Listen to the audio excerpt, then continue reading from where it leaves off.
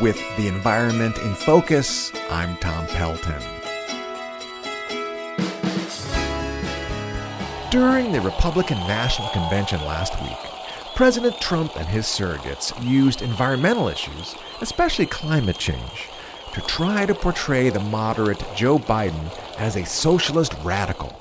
Biden has promised to abolish the production of American oil, coal, shale, and natural gas, laying waste to the economies of Pennsylvania, Ohio, Texas, and others. Trump's statement laid waste to any notions of reality or truthfulness in the presidential race, because Biden has promised none of those things. As a matter of fact, when Biden was vice president, the Obama administration encouraged innovations in the oil and gas industry called hydraulic fracturing and horizontal drilling that were opposed by many environmentalists.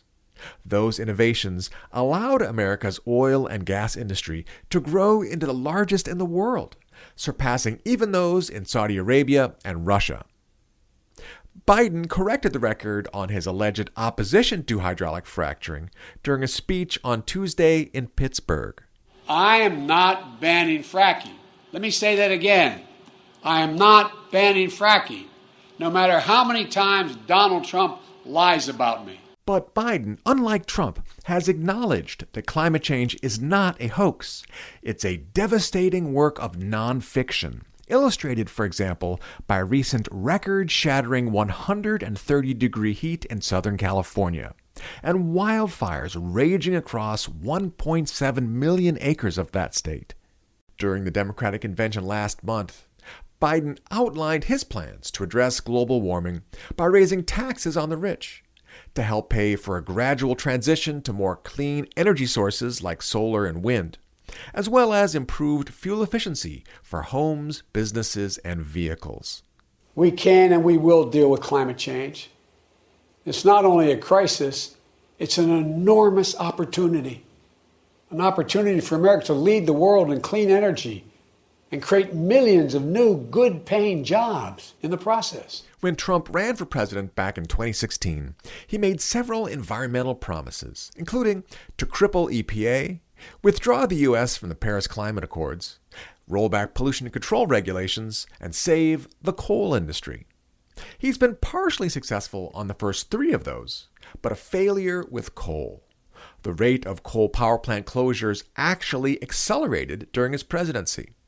This year, for example, 2 of Maryland's largest coal-fired power plants in Prince George's and Montgomery counties announced they would be switching to natural gas generators because gas is cheaper. Here's Congressman John Sarbanes of Maryland. I would give President Trump an F on the environment. I mean, he's completely dismantled all of the basic regulatory structures that we had in place to make sure that we were protecting our air and our water and our public lands. 3 times, President Trump tried to eliminate at least 90% of the funding for the EPA's Chesapeake Bay program, which provides scientific analysis to support the Bay cleanup. But all 3 times, he was stopped by the region's bipartisan congressional delegation. That would seem to be a victory for the Bay. But then, despite the money, Trump's EPA refused to enforce pollution limits for the Bay's biggest polluter, Pennsylvania, allowing backsliding by that state and more dumping on its downstream neighbors. With the environment in focus, I'm Tom Pelton of the Environmental Integrity Project, author of The Chesapeake in Focus. This program is sponsored by the Able Foundation. The views expressed are solely my own.